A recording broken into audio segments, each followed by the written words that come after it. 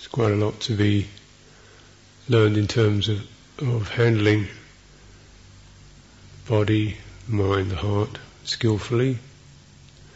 And of course the learning curve is that if our minds and hearts were that skillful, we wouldn't have any suffering anyway. So we're actually, the tools themselves of the mind and heart are, things we have to learn how to sharpen or soften or be more dexterous with. So it's not like you've got an instrument that's perfect and a topic to deal with that needs sorting out. You've actually, the instruments are part of the topic. The dull mind, the forceful mind, the reckless mind, the angry mind, fearful mind, deluded, distracted mind.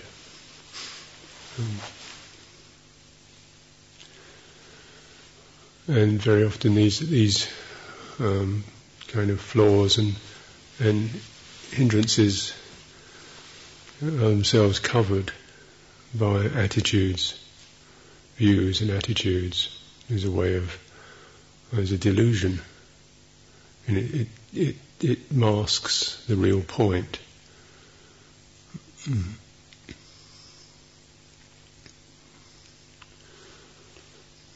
So strangely enough, we have to come to the body, which is least deluded, but in a way least able to do anything. When we're sitting or walking, the body can't do very much. It's got a kind of an intelligence in that it's sensitive and receptive, but it can't speak, it can't tell us what to do. This means it also doesn't get deluded, it can't deceive us. So we can just be this body that's suffering, feel the stress in it. And what's wrong? We can't get it, So the mind tries to pull it together, or soften it, or brace it up, or make it this way, or make it that way. But it hasn't really listened. It hasn't actually known how to listen, or how to attend to the body. So, in a way, first it's just of our practice is kind of negotiating, like really, how do we hold our bodies with our minds? How do we hold our hearts with our thoughts? Do we dismiss them? Do we give up on them? Do we get fearful of our hearts, frightened of them, angry with them, so forth? So, and then if we're leading from those places of resentment or helplessness or can't do this, then we're actually injecting a kind of poison into the whole system. So the most active part is the thinking mind, the speaking, thinking mind. And just know, what does that do? Because whatever we think about ourselves carries a particular charge that then goes into our systems. Even to think about someone else is going to, suffuse that, because you can't separate the thinking mind from the rest of the system. If you think in any kind of ill will or lustful way, then your system has to receive the results of that.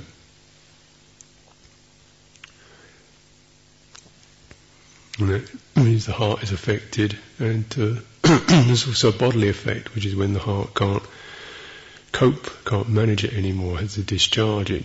You get the bodily effects.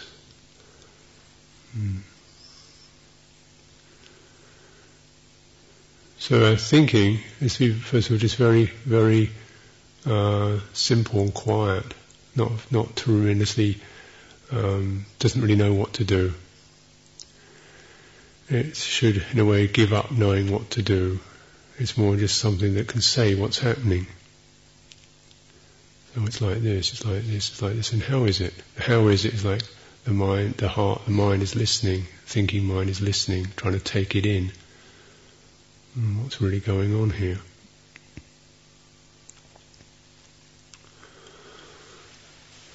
And so we should be aware to keep that quality present, and the things that take away that quality, we can recognise, are when some form of delusion is moving in. Things I don't bother, or there's something like that.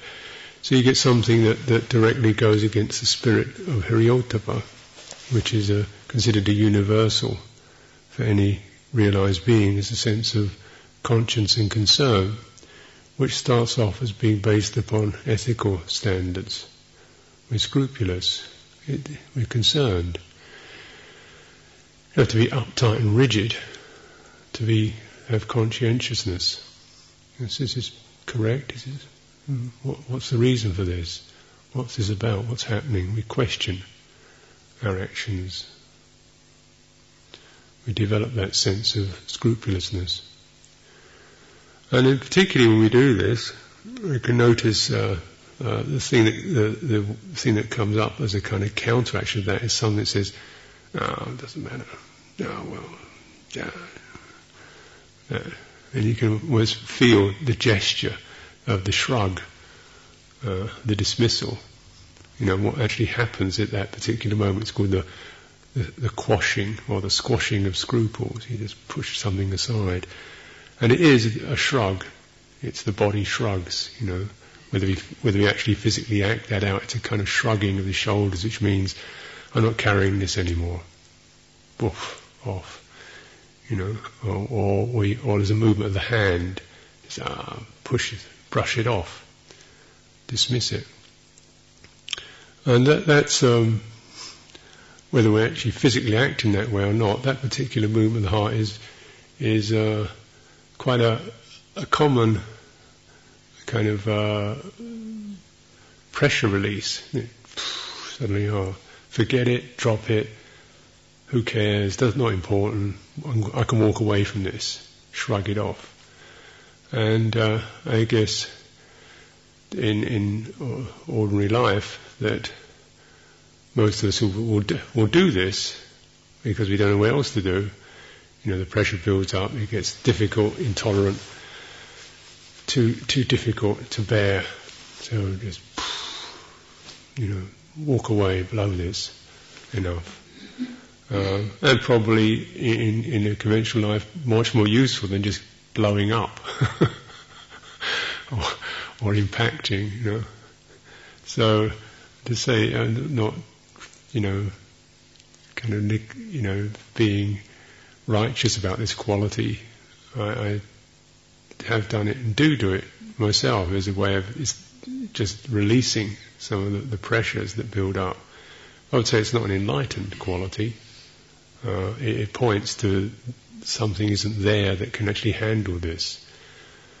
So we recognise it isn't to start, wagging a finger at it in some disapproving way, but, what's that? Something can't manage this bit of conflict, this bit of resistance, this bit of frustration, this bit of something's gone into overwhelm, and this is the gesture that gets me out of being overwhelmed, tightening up or panicking or feeling useless. Poof. And this is so it can be something that occurs over particular points of conduct, or it can be things that occur in terms of meditation practices. It gets too difficult to just to be present and just poof, blow it off out, And then what are we doing? Maybe very innocuous things, maybe just go for a walk, read a book, have a nap, things that are not, in ordinary sense of the word, wrong. But we can see we've kind of moved away from the edge. And admittedly, perhaps for many of us, all of us, at some time or another, this perhaps be the best thing we can do right now. But to be aware of that is very much a secondary, it's a kind of, a worldly pressure release, mundane. So if one's mind is doing that, okay, fine. And then, what's being covered? What are we getting away from? What is in that pressure? What's there? And then you stay with that. Can you feel it in your body? Where's it happening? Maybe tightening in the solar plexus, tightening in the shoulders, tightening in the head. It can be a variety of things. There are things associated with the will, which will probably be manifested most clearly in the solar plexus, in the hands. Hands might tighten up, head might tighten up, which is something that's kind of saying force. Force is here. Okay, now, without leaving that area, can we just hold that and just work on the bodily sense of that?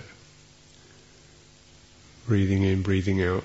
Is it possible to come out of that particular state? It may be the fear-induced, which is more often associated with the heart, where there's a kind of collapsing in the heart and the chest folds in, or wants to fold in, or in a huddle. Something that just wants to huddle and get away. This is when the tortoise puts its head in the shell, or the little animal burrows, curls up in a ball, to get away from it.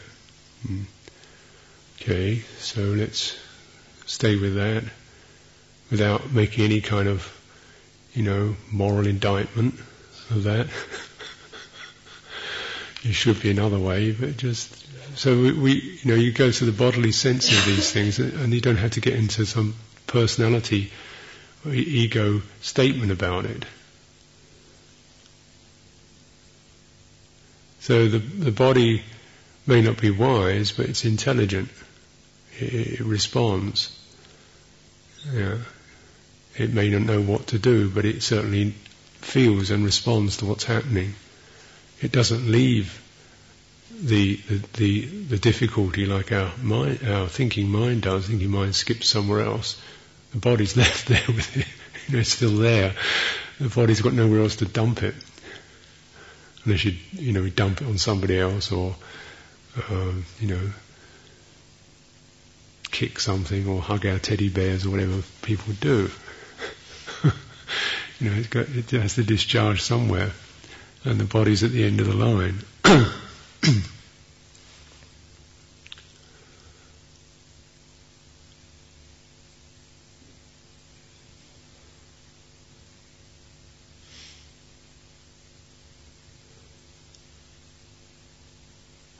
But you can recognize also that you can't heal the body through the normal process of thought, the thought-bound ideas, because these are often not body-based, they're socially based.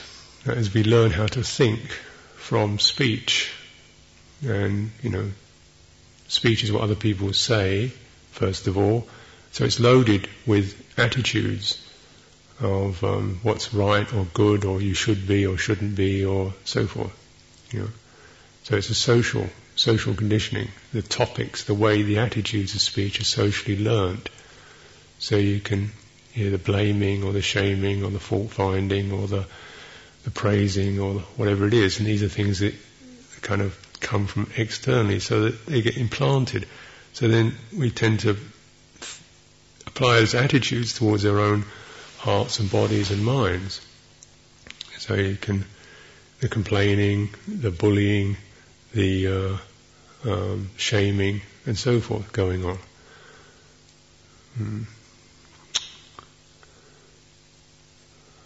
Or the various kind of, cop-out things that we hear.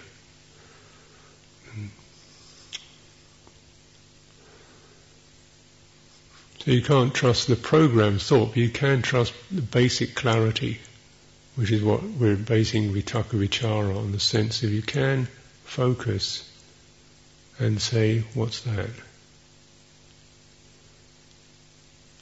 And how is that?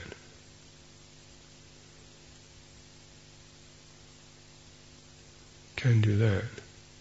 This is what every other thought is something to put aside for the time being. Except may you be well. Provided it's not too, it doesn't get corrupted into cheer up, be happy, stop being that way.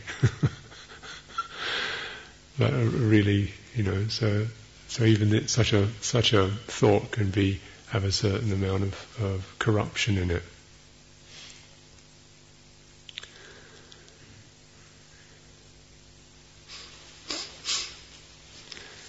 Now the body has an intelligence. It may not be that wise, but it has intelligence.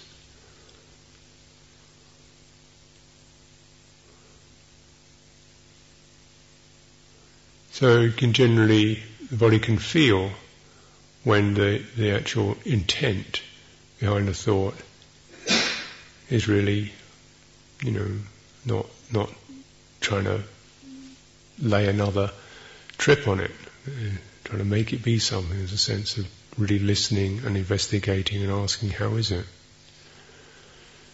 You might even say that we have to regain the trust of the body. The body is something we've ignored or dominated or abused over years. Then the body almost starts to wince when it hears us coming. With our ideas about sit up straight or be this way or go that way or bear with this or sit through that or you should try harder or something. The body sort of starts, oh, here he is again, that nutcase.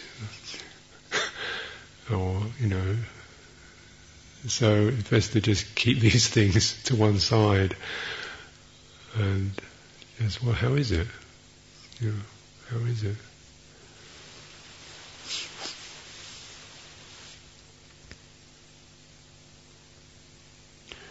And when we ask how it is, very often there will be certain shifts, and some of them will take us into energies and places which feel quite powerful or compelling.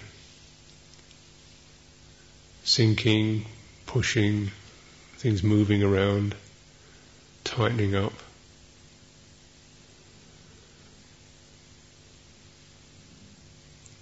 Body has an energy to it. Is the energy which we associate with when it's marshalled into doing something, action energy, but there's also, you might say, the energy of presence, which is that in order to be intelligent, how intelligence works, this is a particular basic energy, rather like a, electronic gadget, and then that energy is disturbed, and the disturbance forms a pattern that is then interpreted in a particular way. So you have this particular quality of, when the system is very calm, the energy feels quite flowing and soft and rhythmic, and then maybe a loud noise comes, you can feel everything suddenly, there's a tightens up, and then, it releases again. Tightens up and releases again. You can begin to discern this if you have the moments or times of calm. That actually the first form of intelligence is just energetic. Before you even know or understand what's going on, there's something kind of response. There's a twitch or a flicker. The body senses that, the jump.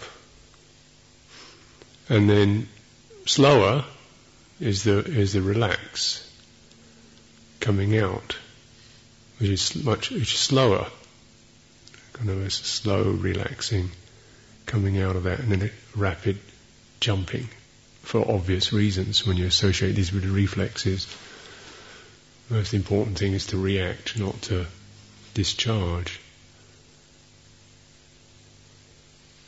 So the releasing is relatively slow. This is why one has to kind of develop a sympathetic mental and emotional energy to accommodate this, like allowing, giving time.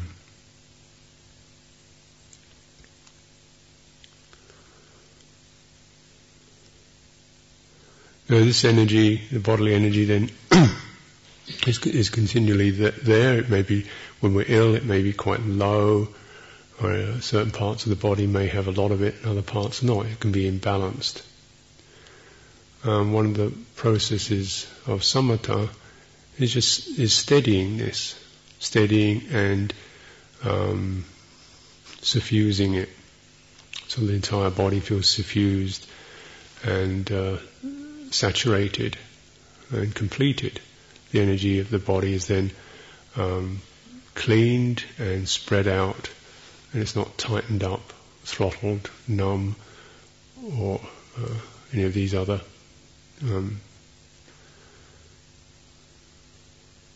blemishes.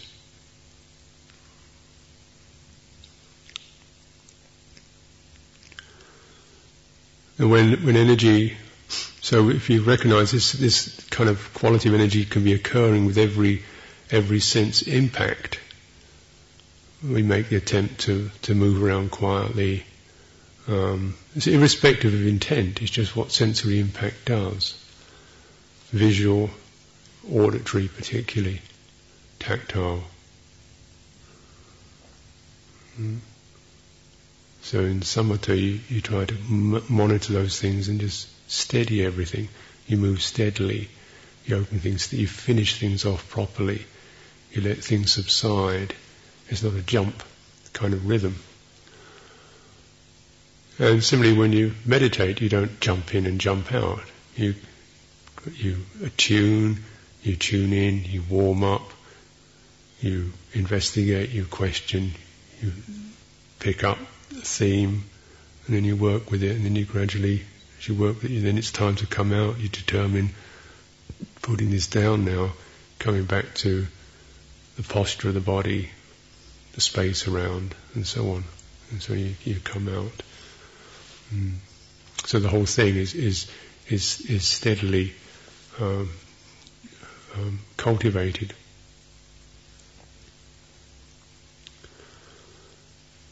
Our experience in terms of sustaining a practice, you experience all kinds of discomforts, and these will often, the energy naturally will tend to produce patterns of discomfort when it's affected, and these will tend to run along the fault lines in your body's system where it's already difficult or wounded.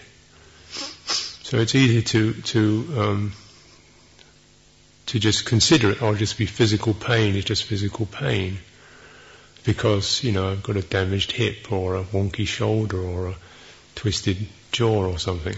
And it's true, one may have these physical difficulties, not to deny that, but they're enhanced because whenever there's a powerful affliction of some kind, or even affliction isn't necessarily coming from external sensory impact, from psychological impact, the sense of frustration or sadness, then that also affects the body's energy, and then you'll find that particular places in the body will seem to be more stressed than usual. That old physical problem comes up again.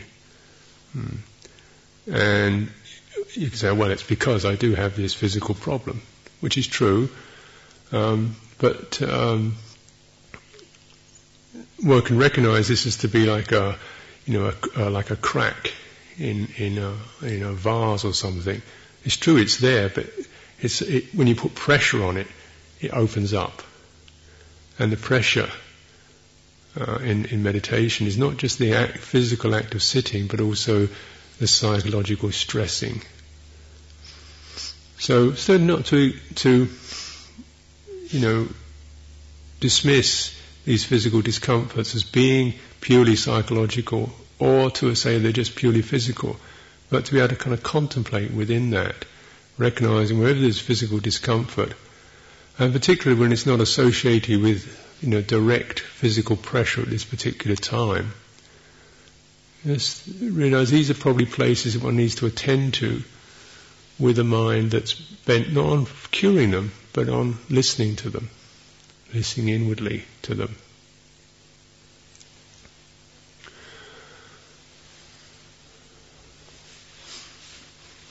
It should always be, remembered that, with physical pain there is a structural problem, and certain parts of the body may not be able to handle that. The knees particularly are not very good at bearing that. They would tend to break,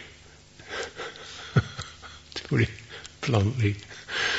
So there's you can't dismiss all pain as just psychological. There are physical bases for it. But if we can, with the discomforts and pains that we experience, that actually the body, if it's not being damaged by this, can I investigate what kind of mood goes along with this? First of all, probably I don't like it. There's irritation, ill will, frustration. Sometimes one can feel a sense of despair. Oh, I can't deal with this again, And so, in a way, this is an aspect of the problem. So you can begin to then just work with, not with the immediate reaction to that, which could be either dismiss it, go somewhere else, or push it around, beat it down. But with so you avoid that initial reaction, and then can you be with that in kind of open way, contemplating the sensations and the moods that come up, just like giving it more space, even visualizing it or listening to it.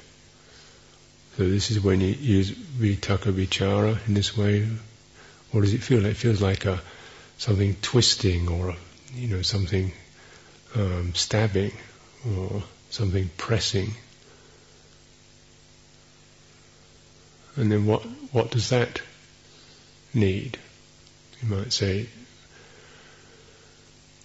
well, it needs some space or needs release. But then allowing the body to do that by itself.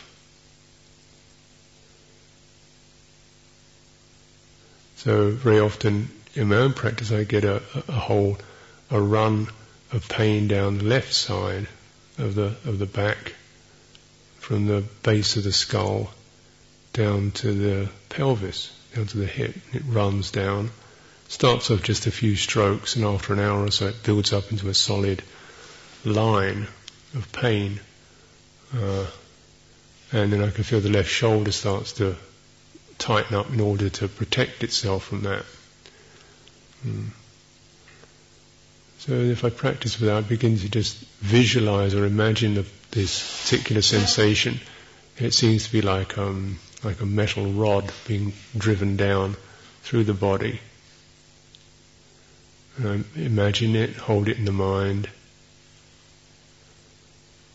And sometimes just doing that with a sense of wonder, like, oh, there's just this, So removing the ill will or the frustration. Sometimes just doing that, oh, it's like that, is enough for the body. The left shoulder starts to drop. Just these tiny little millimeters of it. The body shifts just a touch, but hardly at all sometimes. But just the very attitude itself seems to allow a release to happen.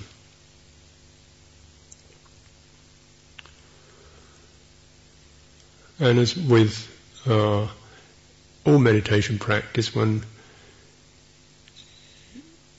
you always got to be aware of the sense of wanting something to happen. If I do this, something will happen. If I do this, this will make it another way. Because this particular attitude, is again it's cramping. It's holding it in the wrong way.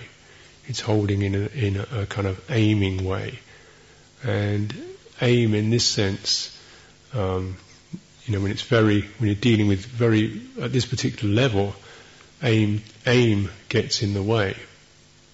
Aim is good at a kind of macro level of, I really want to, be with myself. I want to develop meditation. I want to realize Nibbana. This is great. You come down to this kind of very intimate, subtle level. Then aim tends to be a hindrance. It's make this not be the way it is, and so there's to be something that just gives up that the relinquishment.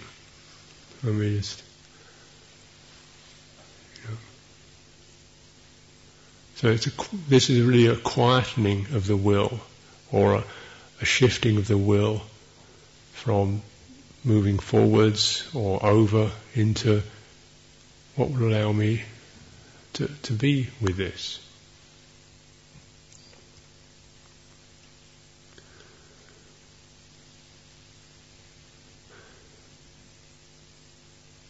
This we might say is our first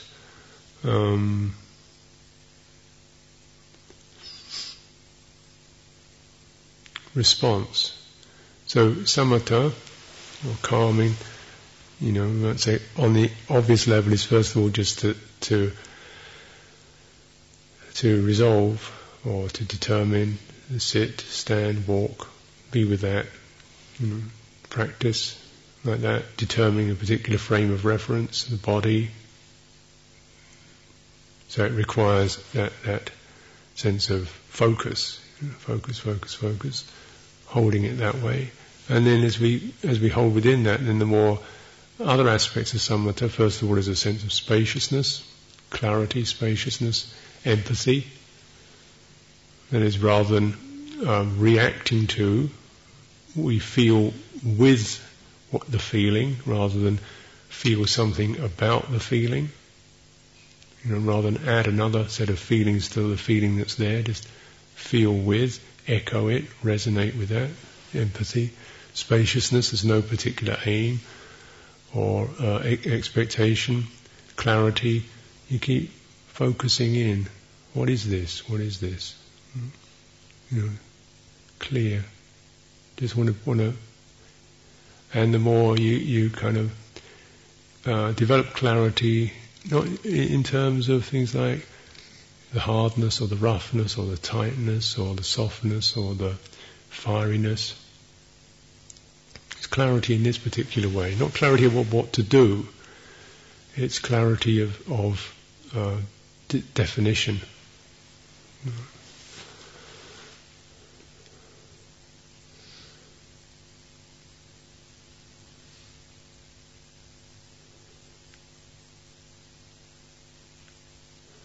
So what is all this stress? Some of it, as I say, it can be the physical basis of physical damage, physical problems that act as the channels for these stresses to run along. We might say simply the inherent stress is the stress of selfhood. Wanting to be, wanting to have, not wanting to be, wanting to get rid of, and so on. Not wanting to be here, this kind of thing, which is, but we are. So the self, these self patterns are always much more limited than the truth. I don't want to be here, but whether you want it or not, here it is. So that not wanting to be is a much smaller definition than here something is. It's bigger than me.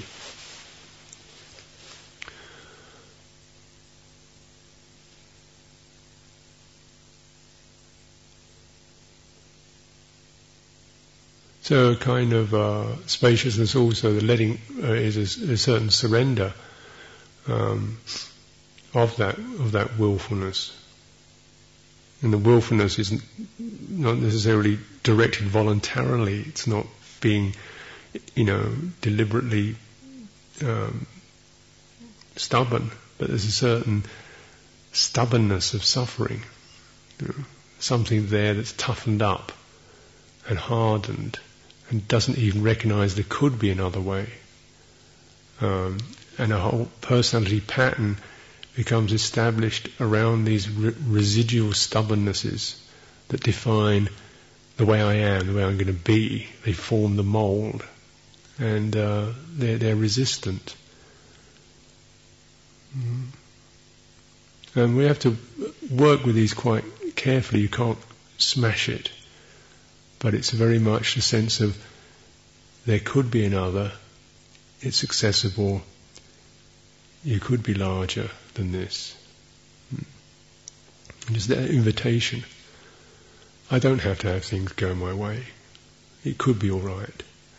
I don't have to have people be the way that I think they should be. It could be all right. Another way, And something we don't want that.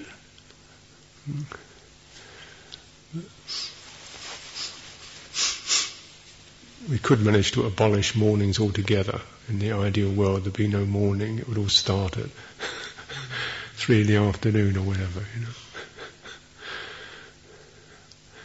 The ideal world where you get beautifully made tea delivered in bed.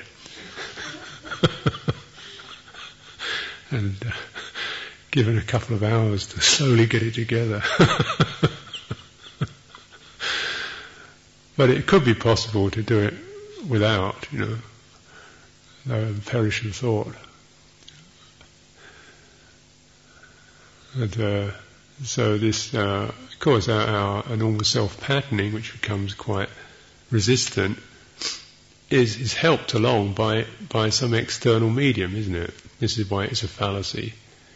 Because you think, I'm all right on my own, provided I get my time, my ground coffee, my... That's what being on my own means, being with these things. Being what I like. You don't recognise that you're not on your own, are you? You're with all these... Oneself is propped up by my friends, my pastimes, my time off, my particular little sensual habits, my little cosy me bits, I don't want to let go of those. If I can possibly stash a few away. So it is quite a long process of gradually giving up one's little stashes. Sometimes, kicking and screaming as one does so about the unfairness of it all. And you find out, I can do without. Yeah, it's all right without, sex, drugs, rock and roll. And, these are kind of fairly obvious things, but we get down to much subtler things, my little whimsies and pastimes and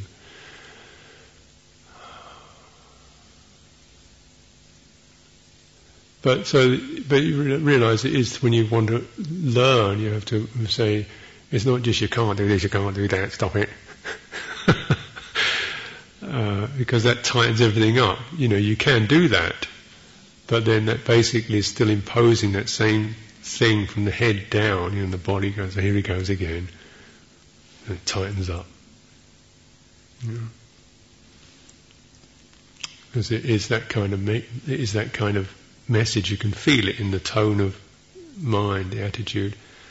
But impossible to just say, you can be all that, but you realise that the more just to remember, the more we do that, the more we, hold on to, or the self-structure, and there's going to be a price for that. A price you have to pay. Means that generally that way we pay it is by shrugging something off. Poof, meditation. Poof, Sangha. Poof, community. Poof, Chithurst. Poof, me. Shrug oneself off. Just can't do it, That's the last thing one can do. That's the final let out, isn't it?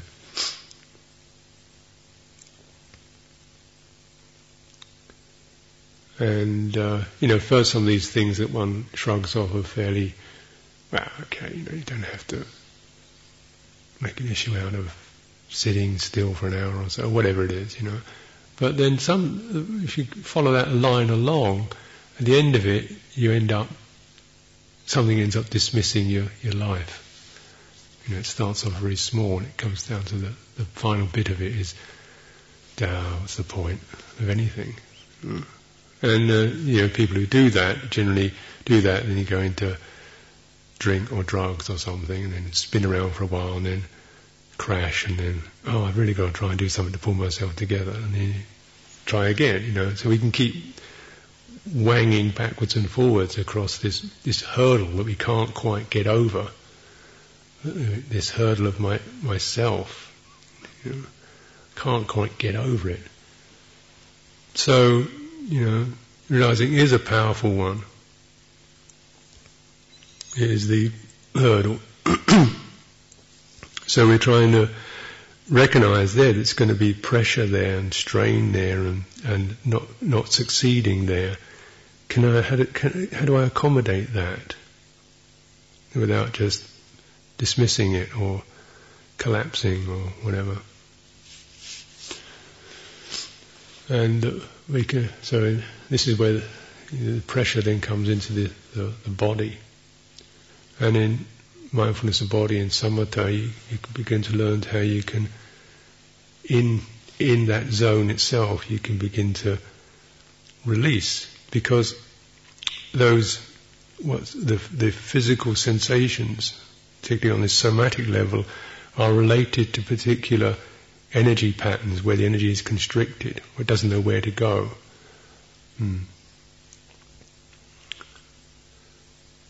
So the more we can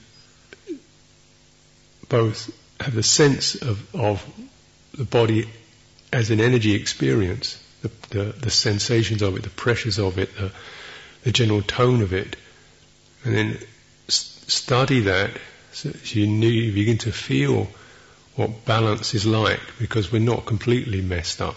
We go into dangerous pieces, but there is a fundamental underlying health there. That's what it's like when I am in my good space. It's like that. I feel quite large, round, warm, bright, whatever it is.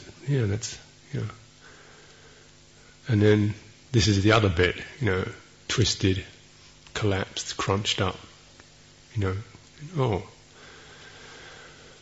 And you can move from one to the other. It can be that movement.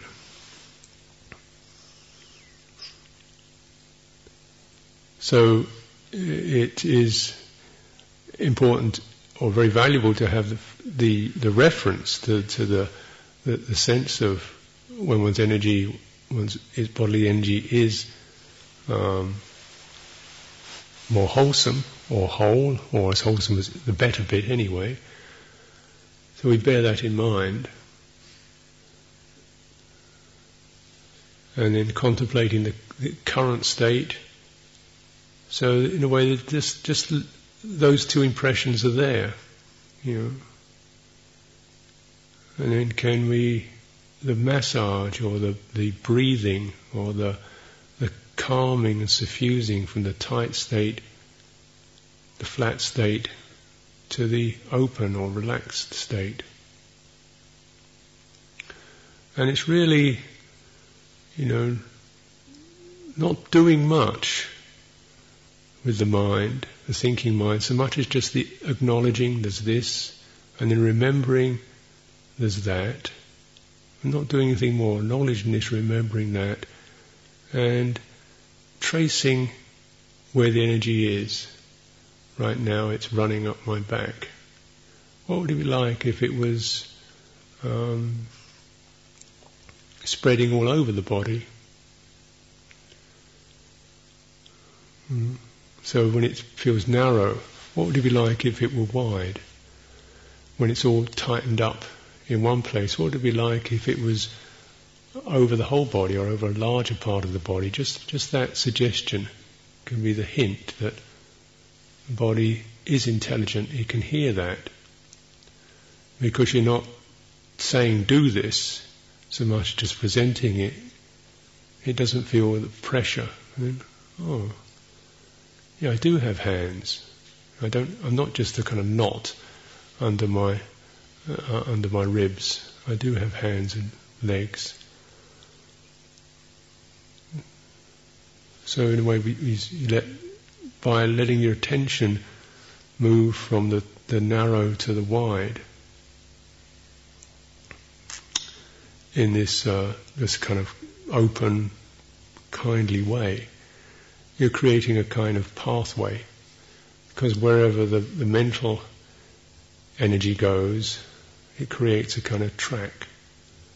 Because the energy, although we say the body energy, but it's all bound up with the emotional and the articulation energy. So if we almost describe a pattern of health, in a way that creates momentarily a kind of an impression that the body energy can move towards. If you keep describing the place of illness, then actually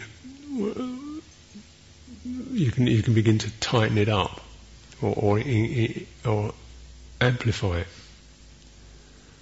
So we're not to think about, to acknowledge, resonate,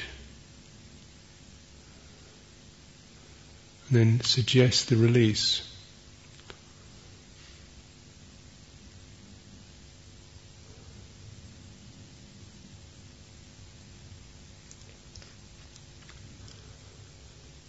So when you seem to be all down in the pit of your belly, what would it be like if there was something in your chest? What would that feel like?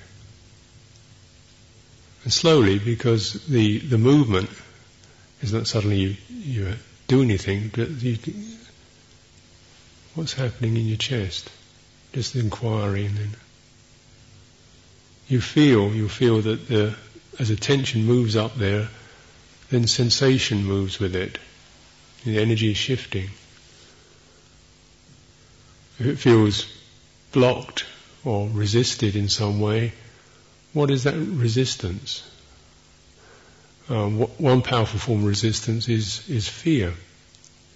I don't touch that. I don't want to open that up. Something stops that. What does the resistance itself? What is that about? What does that feel like? What does that need? More space, more time, gently.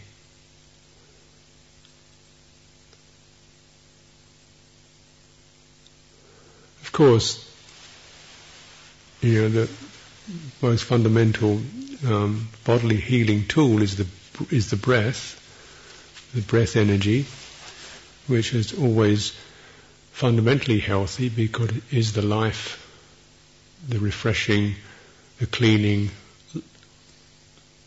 for the body is the breath, the breathing.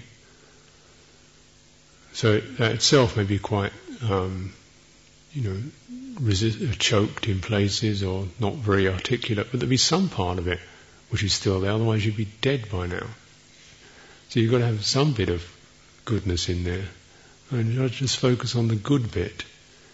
And what would that be like if that were longer or wider or richer or brighter? Just what would it feel like?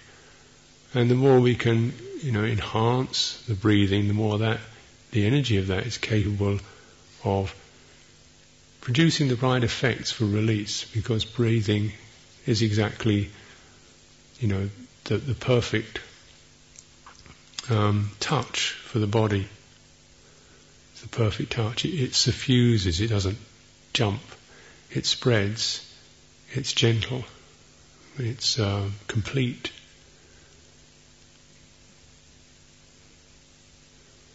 So breathing into the the tightness or the pain or the dullness. Breathing up through it, breathing down through it. Spreading is the perfect agent for the sense of rhythmic approach, suffusion, spaciousness, no hurry, and not directed by desire or force. It happens by itself.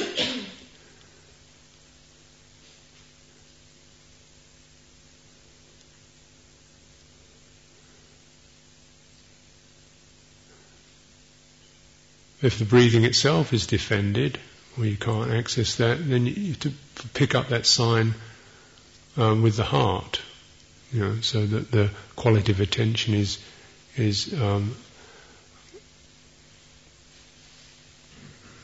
steered through that with those attitudes in mind: the suffusive, the steady, the repeated, the rhythmic, the thing which doesn't aim. Is not trying to change anything, it's just moving through things.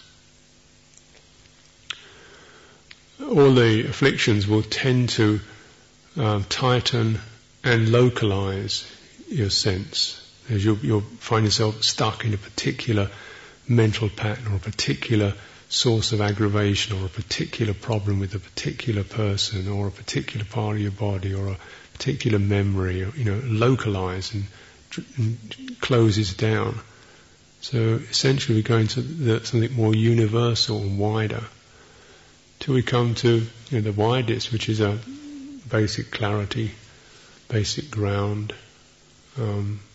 holding the space, basic empathy.